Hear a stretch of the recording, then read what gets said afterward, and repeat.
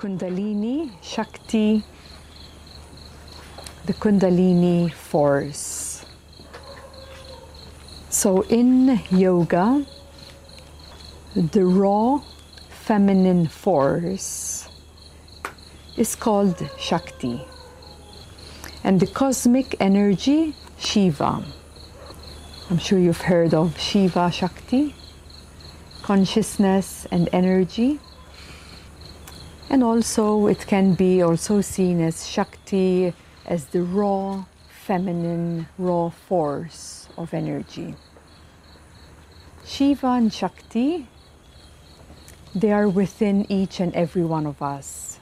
Not because you're a man, you have only Shiva energy, consciousness, or a woman having only Shakti energy only. So every being has these two aspects. So they are represented by a coiled serpent lying dormant at the base of the spine. So until this life force, this Kundalini energy awakens, it is dormant. And the way I explain this, how this power can maybe be explained too, is think of an volcano. You know, volcano, when it's dormant, yeah, it's dormant, it's sleeping. But when a volcano activates, it is this raw, very raw force. It is Shakti, a raw force, so powerful that awakens and opens through. So this is how I can, like, when this energy awakens, it's so powerful, it feels like a volcano eruption.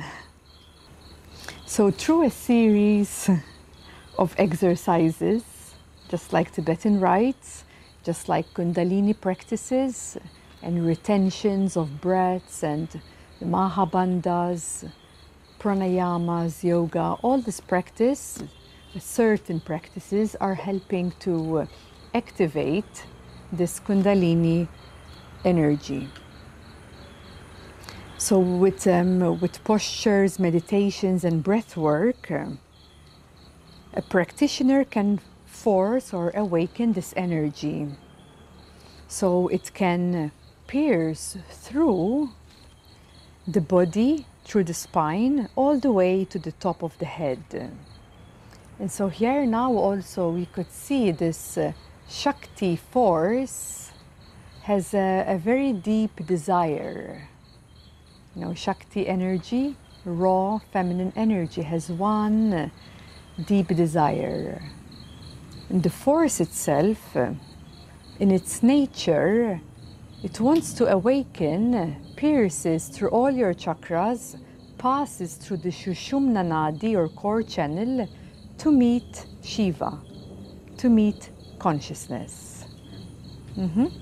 So this brings about a sensation of bliss as the ordinary self is dissolved into its eternal essence. But also when Kundalini awakens, there is ways how this energy awakens. It can awaken, and many times it gets stuck. Okay, it gets stuck. It pierces through certain chakras, and then it gets stuck until we purify more nadis, we purify more the core channel, and then we'll have a better passageway for this energy to move higher. So many times this energy, it can get stuck in the solar plexus, but once it opens through this energetic knot, remember we spoke of the valves, but with those valves, until they awaken, there's energy knots. And with these bandhas, you start clearing those energy knots and the valves start working. And when you push through, that Kundalini force, we awaken the heart. Okay, so Kundalini energy, once it opens through the lower 3 chakras, it is a heart awakening that takes place. Okay, when that energy rises to the heart center. Then there's another part where this force gets stuck with the throat. Another block here. And actually here is another knot. We have the valve here as well, Jalandhara Bandha, as a valve. But yet here it's another energy knot when the energies are dormant. There is a knot where energy is blocked, you could say. And once the throat opens, then it's so much easier to come through the third eye and crown. So solar plexus and throat is where this Kundalini force mainly can get stuck. Now when some people, not everyone, has Kundalini awakening, and even any individual who starts awakening this Kundalini force, it can come in parts. As we're saying, first it comes to the solar plexus and it opens the heart, and after a while then it moves. Another time it moves. It can take some years for it to fully open to the crown. And this is how mainly it works. It pierces gradually.